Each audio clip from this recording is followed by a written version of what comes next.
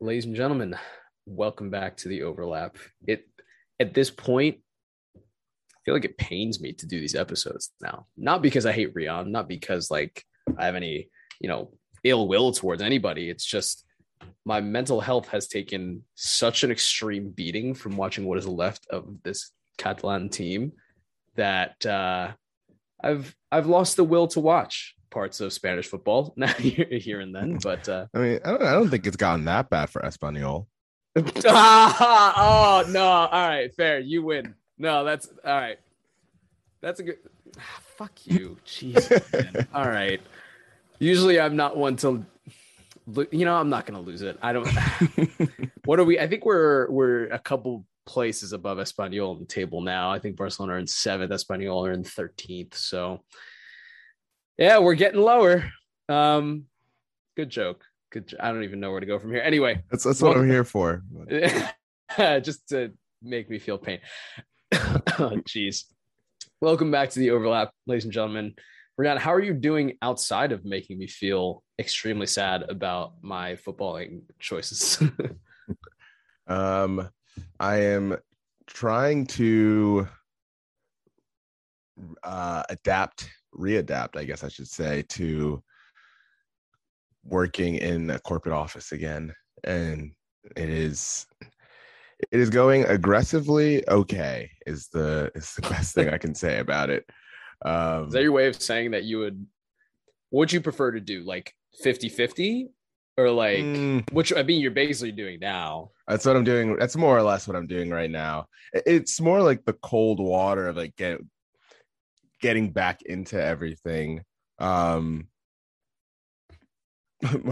like forgetting how tired one can get at the end of a workday, like specifically when you're taking like a subway, when you're like subwaying to and from, like that like extra level of tiredness when I get back to my apartment, and it's just like, oh wow, that was like a lot. Like being in the New York City subways, like just the humidity of waiting for the subway and just like the disgustingness of like the humidity being down there waiting for your train.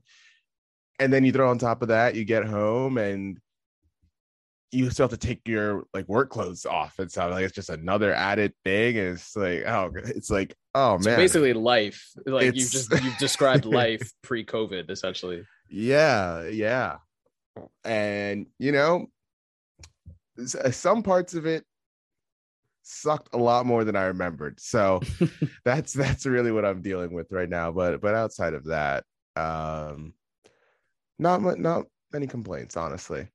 other than everything that you just mentioned. No, yeah. Other than just everyday life, I can't really complain. All right, fair enough. I guess that's fair. Not really though, but I'll take your word for it. Well, I'm glad you're doing well. I'm glad watching Chelsea has not driven you into insanity. What else is new? Honestly, not much has gone on other than the fact that, I think I've derived the fewest amount of joy or the smallest amount of joy from watching football in the last 3 weeks than I have in the entirety of my life. So we're going to talk about that for this week's podcast. We're not actually going to talk about that. We're going to start off with more important matters, of course, and talk about the first team in the first game, I should say, first fixture in Spain. Going back to Real Madrid, Valencia, because we really didn't talk about Spain as much last week. I know we mentioned, of course, the Champions League fixtures. We mentioned a little bit about what happened the prior weekend, but haven't had a chance to really debrief on, I guess, what you would call the success of Real Madrid at this point. Like under Ancelotti, right? They look okay, like with an asterisk, I guess. Yeah, I mean, it's funny. We went into this season feeling very down on Barcelona and Real Madrid, right? And I know that a lot of my hesitations about Real Madrid's success for this season had to do with the question marks pretty much around almost everyone in the team outside of, let's say, like probably Benzema, Casemiro, and that was pretty much it. Outside of that, it was, of course, you could throw in Modric and Cruz when healthy. But even with those two, there were some question marks just because of their age, which is funny because I don't have those question marks about Karim Benzema's age. He's just showing that he ages like wine, pretty much. Fine wine. Well, yeah. But my biggest hesitations were around Carlo Ancelotti and what basically his managerial success over the last 5 years, pretty much. Well, what about it? What about his managerial experience, I guess, kind of concerned you? Because I mean, I had similar concerns, but I want to hear it from your point of view. Yeah, it pretty much stems back to his time with Bayern Munich, which I believe he came in right after Pep Guardiola. And look, that's a hard act to follow for anyone. But I just distinctly remember one of the complaints from the players, I believe it was like Thomas Mueller, after some period of time of playing under Ancelotti at Bayern there, he was kind of wondering, like, why is the training not remotely at the same level? Like basically like saying something along the lines of, we're not really training that much. Like, and they, Carlo Ancelotti is a very soft touch manager, right? And Guardiola is the most hard touch manager. It's like the biggest micro. It's like right now, I guess you'd say like him and Tuchel are the most micromanaging managers that's in the game right now. But it's them to that, and then just Everton, as refreshing, I guess, as those couple years with Everton were from Everton's standpoint, being able to attract a manager like Carlo Ancelotti. The team, the way they played was pretty meh, honestly. When James Rodriguez came in and when he was healthy and playing, there was obviously a bit more zest to their attacking play and to their play as a whole. But I think what you've seen happen with them under Rafa Benitez so far, and to the point where they let James Rodriguez go to Qatar and didn't play him at all these first few weeks, and they've looked very entertaining. They've looked so much, I don't know, I think better organized and more, it seemed like they have more life to them than they did under Ancelotti. Those were reasons for me feeling like this wasn't going to be that great of a reunion for Ancelotti here, but I've been proved wrong so far. I think a lot of that has to do with the surprise of Nacho and Militao, like how well they've played together. Like that's not something that we necessarily expected to happen. Karim Benzema, who's already got 8 goals, like that's, I mean, we expect him to score goals, but at this rate so far has been extremely impressive. Yeah. And then you throw in, finally, we're getting end product from Vinicius Jr. And that is probably the biggest X factor. That without that, and I think a really good first few games from Camavinga, like really impressed with him so far too.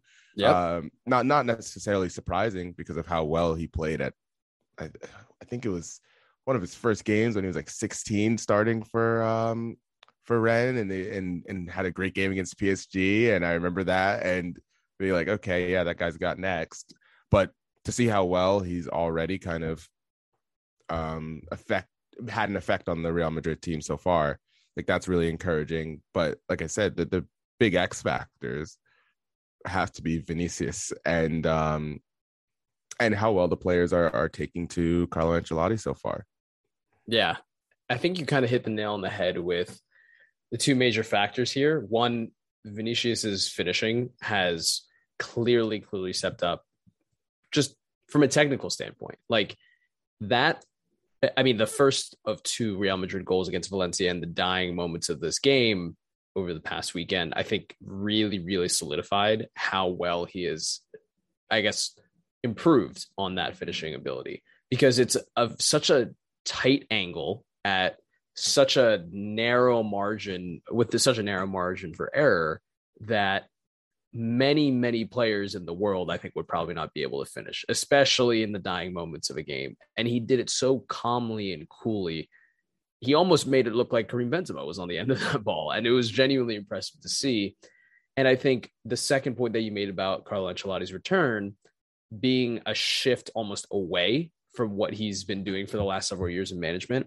One of the things that I think strikes me the most about some of the stories coming out of Real Madrid is around his training sessions now. And I think under Zidane and even previously under Ancelotti, there had been such an emphasis on attacking football and how do we basically get the ball from the final third to the goal rather than from the midfield line or the back line to the final third. And I think the stories that I've seen coming out of Real Madrid now are much more focused on yes, how do we, of course, attack the goal, but more so, how do we defend right properly? How do we protect our goal and our back line from some of these counterattacks from teams like Cadiz, which we'll get to in a moment. But again, it's much more of a holistic take on football for this Real Madrid team now. And you're seeing the fruits of Carlo Ancelotti's labor. Yeah. And just to kind of stay on that defensive side, to go back to Militao and Nacho, honestly, like their Militao, especially from this Mallorca game, his line breaking passing has been really impressive. Like, and maybe it's just something I didn't pay attention to as much when he played last season, but I feel like that is something that we regularly used to see from Sergio Ramos in this team, and be able where, you know, he would kind of, if he's not necessarily doing it by scoring the goals, he's doing it by helping to progress the ball forward. Especially in those times when Modric or Toni Kroos are not on the field. That has been so refreshing, I think, from this team. And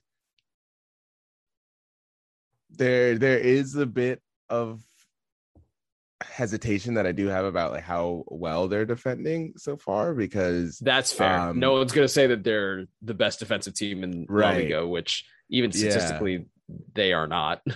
Yeah. What has been like, because they're sitting somewhere, I think, in pretty mid-table in terms of, or sorry, one of the lower end. I think they've got the fourth worst expected goals allowed. Yep. Right now. But at the same time, they have scored the most goals in the league by almost double. I think the next best is Valencia with 11. Yep. Like, granted, they have 2 games where they scored 6 and 5 goals, to be fair, but it's still really surprising how well they've started. 5 wins and 1 draw. Now, again, who knows how sustainable this will all be? That will just take time. But I think you have to like a lot of the signs so far. There's a lot of encouraging signs from this team. And a lot of it's coming from the players who are now in like maybe their 3rd or 4th season of being with the club, right? And we asked a lot of questions, especially at the end of last season, in terms of where is the next set of stars on this team, or not even stars necessarily, but where is the next guard of players that will help carry this team into the next phase, right? And look, the Camavinga signing, very, very well done by them. It only very late swoop. Yeah, late swoop on a player that had less than a year left on his contract. A player that I'm very surprised that more clubs did not go after.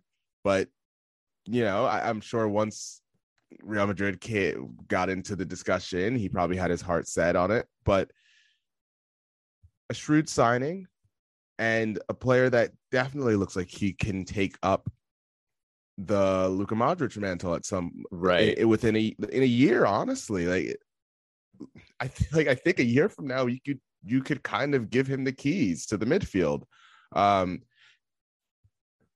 His combination with a guy like Fede Valverde, who's going to do a lot of the running. And I don't know who the third midfielder might end up being. Look, we saw a goal from Isco over this weekend. I'm not ready to get to, jump back on that hype train yet. We've been on and off that train too many times. Yeah. I've been hurt too much. And then obviously an encouraging hat trick from Asensio, and really hope that he gets somewhere close back to that form that he was in right before he tore his ACL. And, hopefully it's just like one of those things where it just takes time and takes longer than we expect to like trust your body and get back into the right, mindset and confidence levels. But I'm sure that hat trick will feel very good.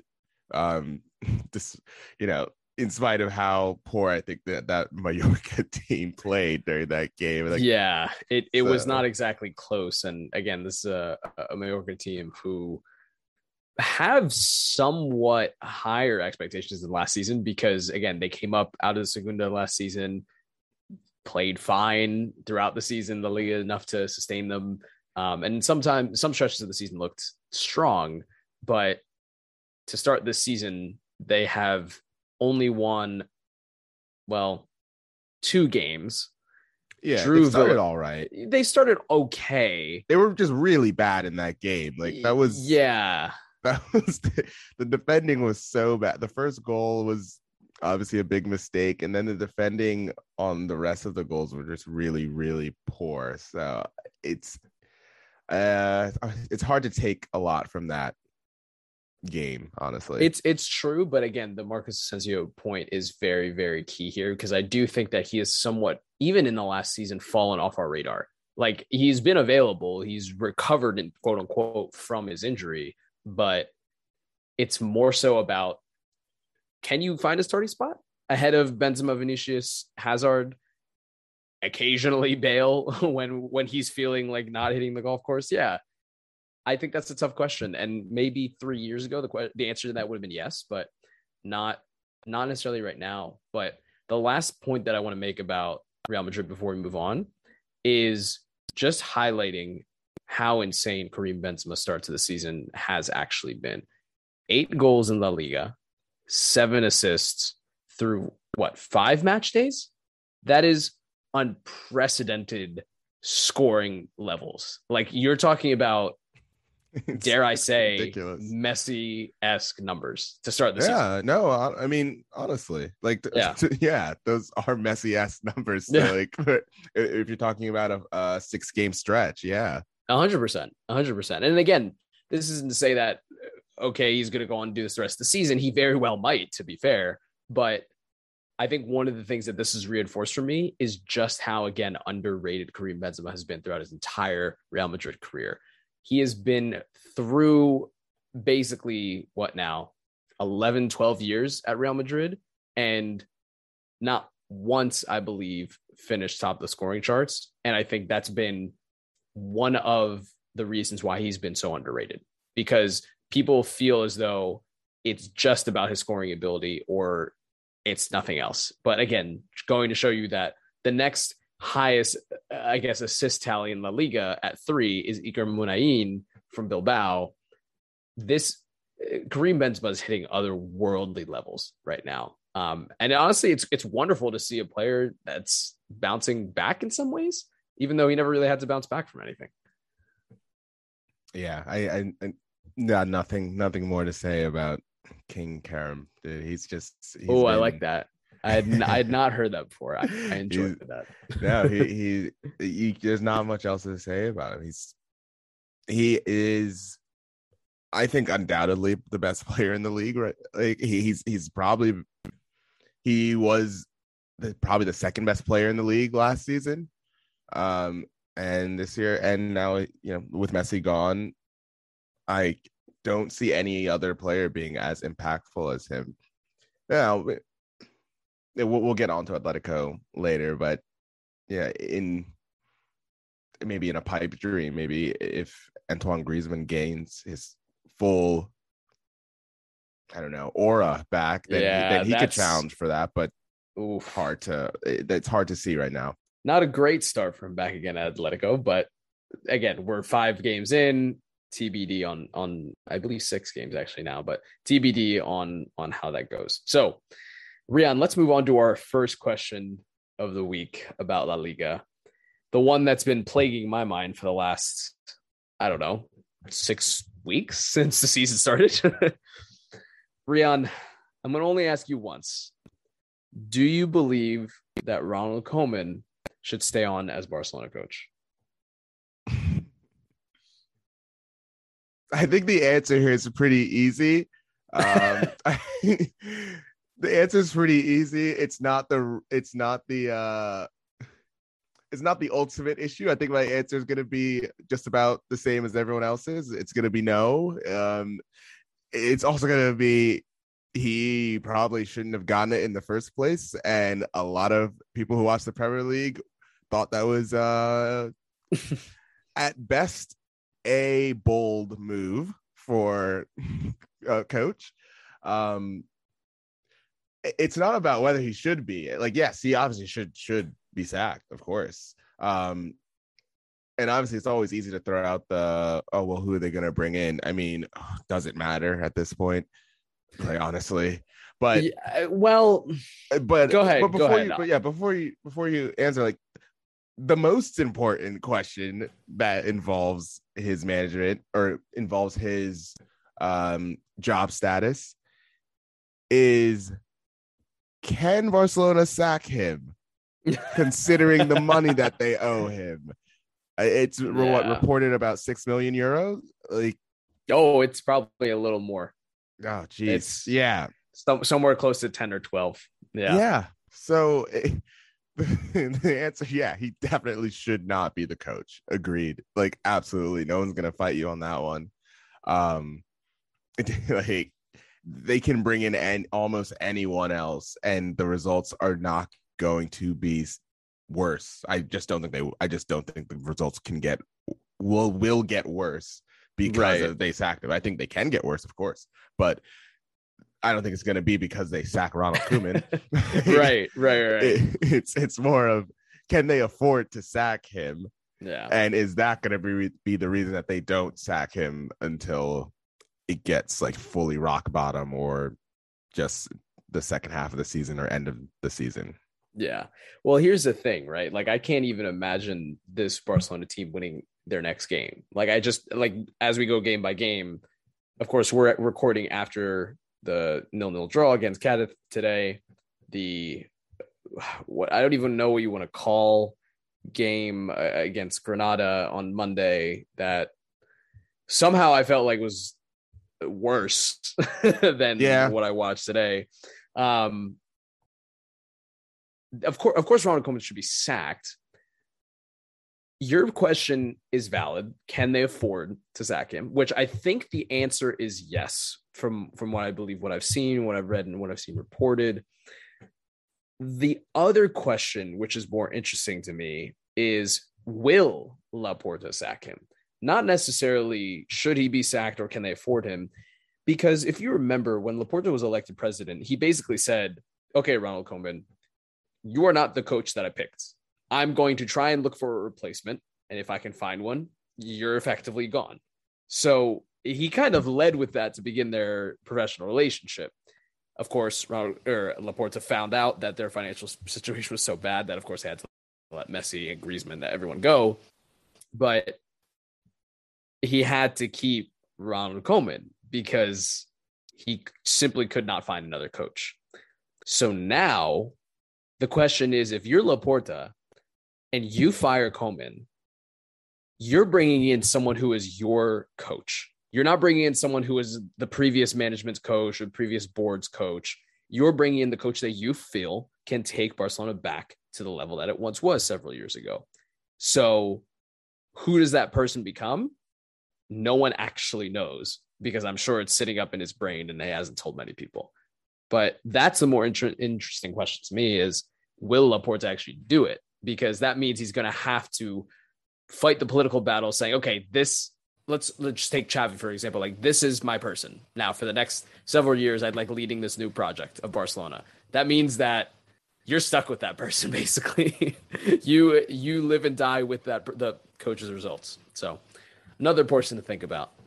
No, that's a good point. I mean, I feel like this happens a lot in American sports too, where like the general manager of a new general manager comes in and the old coach is still there, and it's just like, well, what's gonna happen? Like, this is kind of tense. And once the general manager brings in their guy, in this case, if Juan Laporta does the same, then it's like, yeah, now they're like married to this person, and down the road, the question will be, well, are they going to be stubborn and just keep that person on because it's their guy? So that's of course something that always has to be weighed up as well. But I don't know. I don't think that this has hit rock bottom yet, and that is what scares me, honestly, Elias. I'm not sure that this has hit rock bottom yet. So do you mean in the context of Ronald Koeman being coach, or yes, this Barcelona team's style of play? Okay. Like, those two can be linked. Style of play, Ronald Koeman. Oh, they are linked. Coach, oh, they're definitely linked. Yeah, fully linked. Doubt. You know, like what we saw today. I mean, bad refereeing aside, the refereeing was terrible. Honestly, the 2 yellow cards from Frankie De Jong were so harsh. I mean, though that aside, honestly, to see how kind of lifeless this Barcelona team played in the first half, how lifeless they played through a lot of that Granada game. I think things looked a bit better up until not a bit better. Things did look better in the second half against Cadiz up until Frankie De Jong sending off. But to see that, and then the subs that are brought on, it's just like it's like kids. It's all kids. I don't see how this gets better before it gets worse. Like I just don't see it. Which obviously, at least that is no help to your mental state. But we're here for honesty, not for mental therapy. But yeah, I mean, like, honestly, outside of the really crazy finish to the game today, like it could have gone either way at the end. I think Memphis will be very, very disappointed in not being able to finish the chances that he had. Like my biggest highlight from that game today was when there was that second ball on the field and Busquets just hits it directly at the Cadiz player who had the ball, and like. And then it's like, oh, okay, wow, what the hell? And it gets like a free kick from there. Like that was the highlight of that game today for me. I was laughing for probably a good 60 seconds when he did that. Yeah, it was genius. Big brain. Yeah. It was basically a tactical foul because he ended up getting a yellow card from it too. So good on Busquets, a real vet move there. But like that just kind of tells the story of this team right now. So it's hard to find some real points of encouragement outside of like some good individual performances here and there, but even so, not consistent enough from individuals. No, I agree. And the last thing I'll say on Barcelona is it very well might get worse before it gets better. But the one thing they cannot, sporting wise, financially, politically, cannot afford to do is miss out on the Champions League for next year. That is, I cannot stress enough. Like, you thought the financial situation was bad now. If Barcelona miss out on Champions League football cash next season, they are more than likely going to have to sell the top 5 players that they have to compensate for that. I mean, Pedri, gone. Ansu Fati, Frankie de Jong, Araujo, like, gone.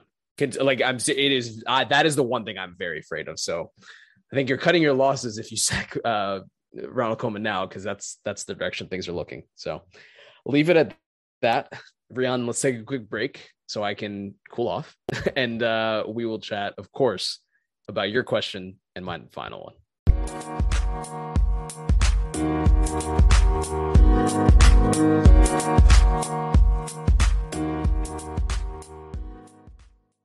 All right, ladies and gentlemen, we are back. I've taken my Xanax. I'm back in a somewhat calm state of mind, but we've moved on from Barcelona. Rian, we were going back and forth today, of course, talking about the agenda we're going to talk about in the Liga portion of the pod for the week. And your question, actually, I told you this offline, but had me just laughing for like a solid 45 seconds, just cackling to myself. Maybe others won't find it as funny. I did, but go. Rihanna, what is your question? It's come to my attention recently that there's I don't know if it's like a colloquial saying or from Atletico Madrid fans and around the club or not, but something along the lines of, you must suffer or like suffering is necessary or something like that. And I feel like they really believe it, and not by they, the team, including Diego Simeone, 4 out of their 5 games, they've scored in the 90th minute to either draw or win the game so far in this season. And it just has brought me to this thought. I should say 4 out of the 6 games, not 4 out of 5. It's had me wondering, Elias, is Diego Simeone a masochist? Does he really enjoy? I would almost say heart attack is not even the right word. It's like it's like he loves to watch not only his players suffer, he obviously loves to suffer himself. So like, no, obviously, he likes to have his fans suffer. Like, he might be a sadist and a masochist at the same time. I'm wondering, like, what is it about this team that they can't play well until there's like 7 minutes left in the game, or they get 10 minutes of added time and somehow find a way to score in like the 97th minute or something? I don't know. They've been like cardiac this season. Like, it's ridiculous. I know. Ridiculous. I know. And I fully agree with you, by the way. Just for the record, I absolutely 100% agree that this team has been extremely chaotic and borderline terrifying to watch, especially if you're an Atleti fan. Like, I cannot imagine what your heart has gone through in the last 6 matches. But I think, to answer your question, is Diego Simeone a masochist? My answer is actually going to be no. If we're answering this question legitimately, which of course we have no interest in doing, it's all for fun. But I think there's something deep here that I want to get to. Diego Simeone has probably the most talented team in Spain right now. He has the deepest squad, probably the overall best squad of players, as team chemistry goes, as well as, I would argue, individuals. But his biggest problem right now is finding out what is his starting 11. Like, what is his best 11 that he fields? How does it work? How do they gel together? And I think ever since that Villarreal game at the end of August, which saw just the wildest own goal from Mandi, ever since then, I think they've struggled. And I think they've struggled to actually build out from the back and then find what is the right combination of forwards to play with. And I mean formation and players. Between watching basically Angel Correa and Carrasco start the season up front, which seemed to gel very, very well. And then adding a combination of Griezmann and Suarez off the bench has absolutely fallen flat, as well as João Felix. Have all three have And essentially Cunha. and Acuna, or Cunha, not Acuna, or is it? It's Cunha. It is Cunha. Yeah, not Acuna. Acuna is plays for Sevilla. Anyway, long story short, he has not been able to figure out his starting 11, but more importantly, who's going to play up front now, because Griezmann and Suarez, João Felix, Cunha, they're all talented players, right? Very, very talented and are capable of scoring goals. But I think that they don't necessarily work in the 3-5-2-ish system that he's started to play, or 5-3-2, depending on which attacking or transition phase of the play that he's in. So Diego Simeone isn't himself a masochist, but the way this team right now absolutely has him looking like one, for sure, without a doubt. So I think what's going to be more interesting is basically their month of October, right? They play Milan, I think, again in the Champions League next week in the Champions League. And then they play Barcelona, they play Liverpool, they play Sociedad, all in the month of October. So that will be a very telling month, but I've just not been impressed with them so far.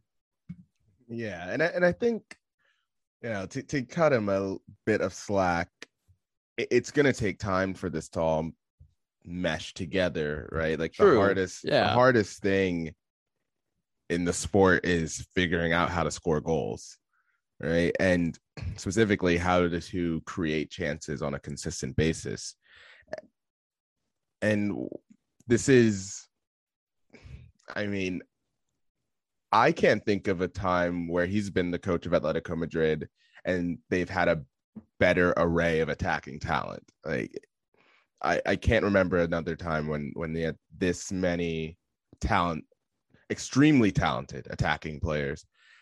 And it's a real test of his coaching skills, really. Like, we've seen him be able to do so much with the athletic teams in the past where, the common saying, the team was greater than the sum of its parts, right? So many times we've seen that from Atletico Madrid. And now it's like some of their parts is pretty high and higher than almost everyone else is. So right. To get greater than the sum this time, it's going to take some really good coaching from an attacking point of view, because to play the way that they've been playing so far and struggling to create chances, it's not really going to cut it. It's going to be very disappointing. And with how we've seen Real Madrid start the season, how well that we've seen a couple of their players who weren't locked in starters last season step in and really take the mantle and play very well for the most part for these first 6 games. I don't think Atleti are going to be able to just kind of ride their luck and just keep getting that one goal here or there at the end of games and just do that for the entire season and be able to win the league like they did last season when it was just really Madrid just didn't look as good at any point last season as they do right now, honestly. So it's going to be tougher. And that's not even to mention how well Sevilla have started the season themselves too. So it's got to get better than this. It's got to. It just has to look if they'd like to compete from the league. They don't have a choice. Exactly. Like, it has to get better than this. And he has to find a way to make it all work from the attacking point of view.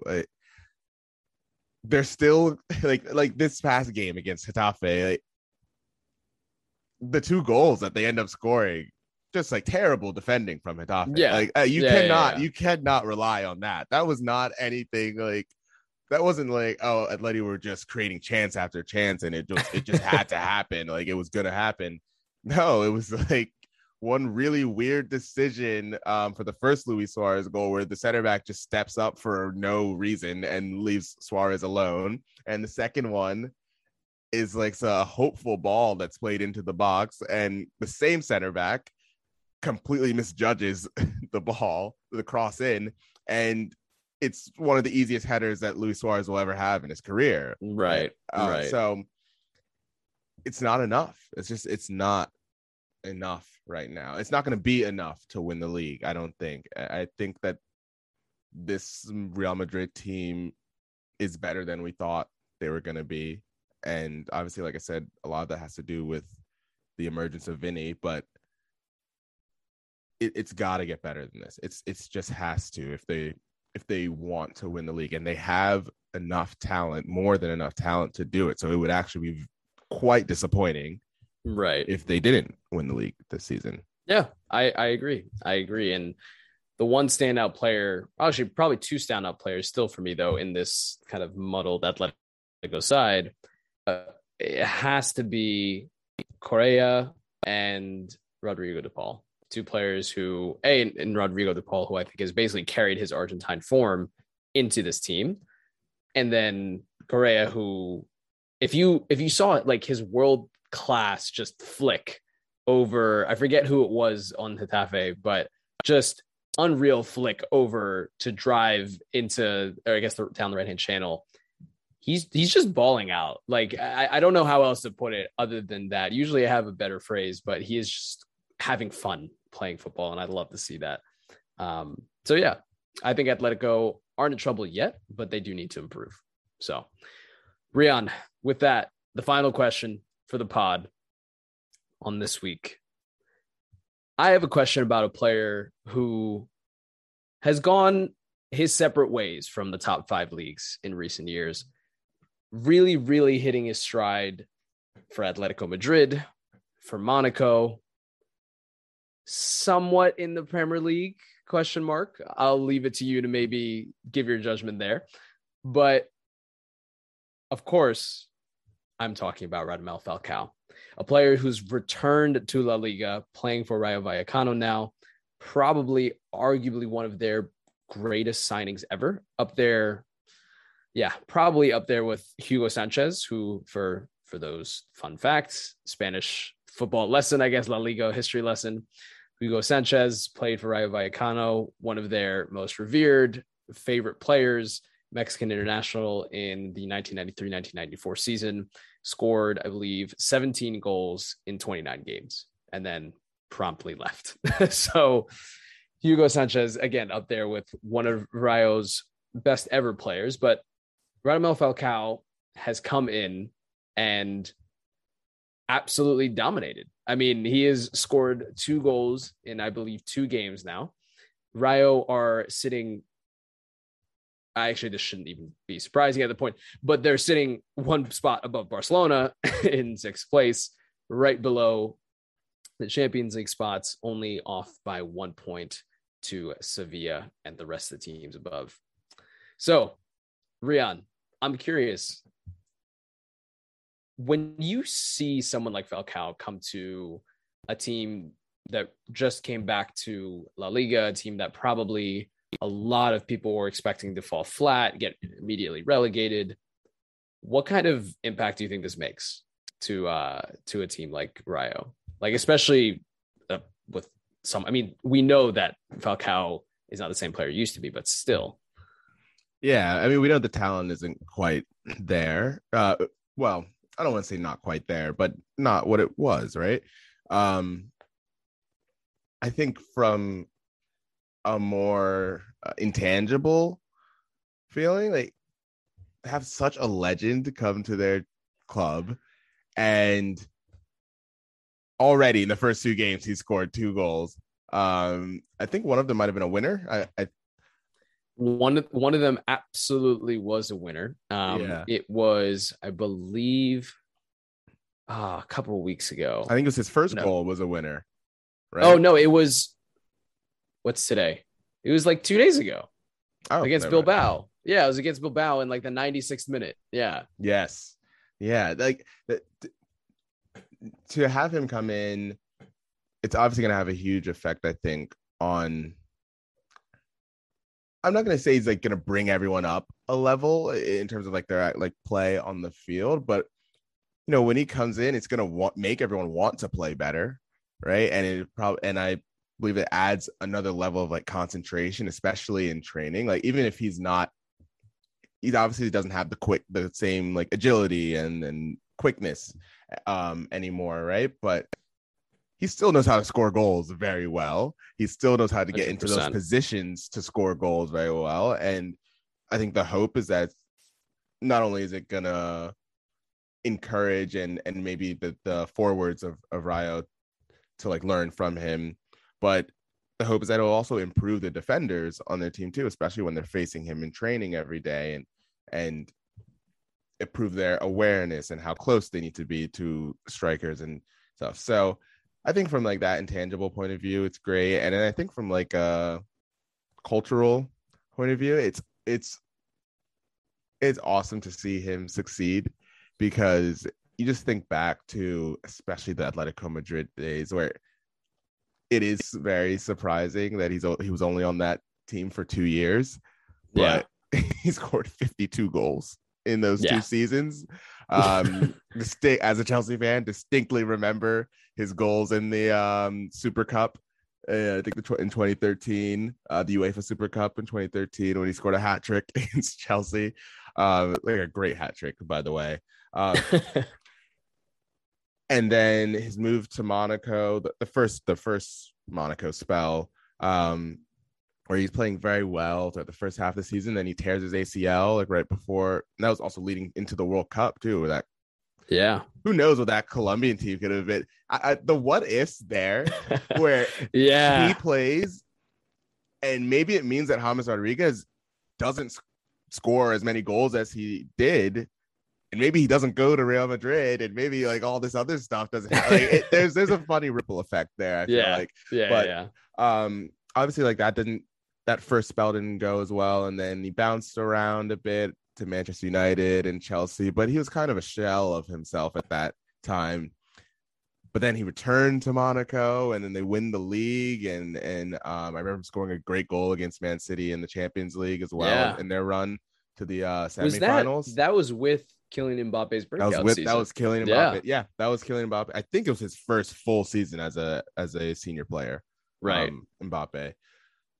So it's really cool to see like this whole journey of a player that we've been watching for a long time and remember how good he was like 8 years ago at this point, to come like almost full circle back to La Liga, obviously for a much different profile of a team, right? But to see him still be able to have that same impact, it's like, it's really nice. And he's like one of those players that, despite his very, very disappointing spell at Chelsea, is still someone that I enjoy seeing succeed. So I think all of it's just great for Rayo, as, like I said, culturally, and also just great to see Falcao like succeed. So for sure. Yeah. It's hard to hate the man. You can't really hate him at all, quite frankly. So, well, a little history lesson, a little fun fact. Falcao already on 2 goals in basically 2 games in La Liga, so he'll be doing just fine. With that, ladies and gentlemen, I think I'm going to go probably call my therapist after this episode and have a nice conversation there. But thank you as always for listening. We'll be back next week talking a little bit about the stuff in England and the stuff in the Champions League, and of course, the stuff in Spain. Thanks, guys.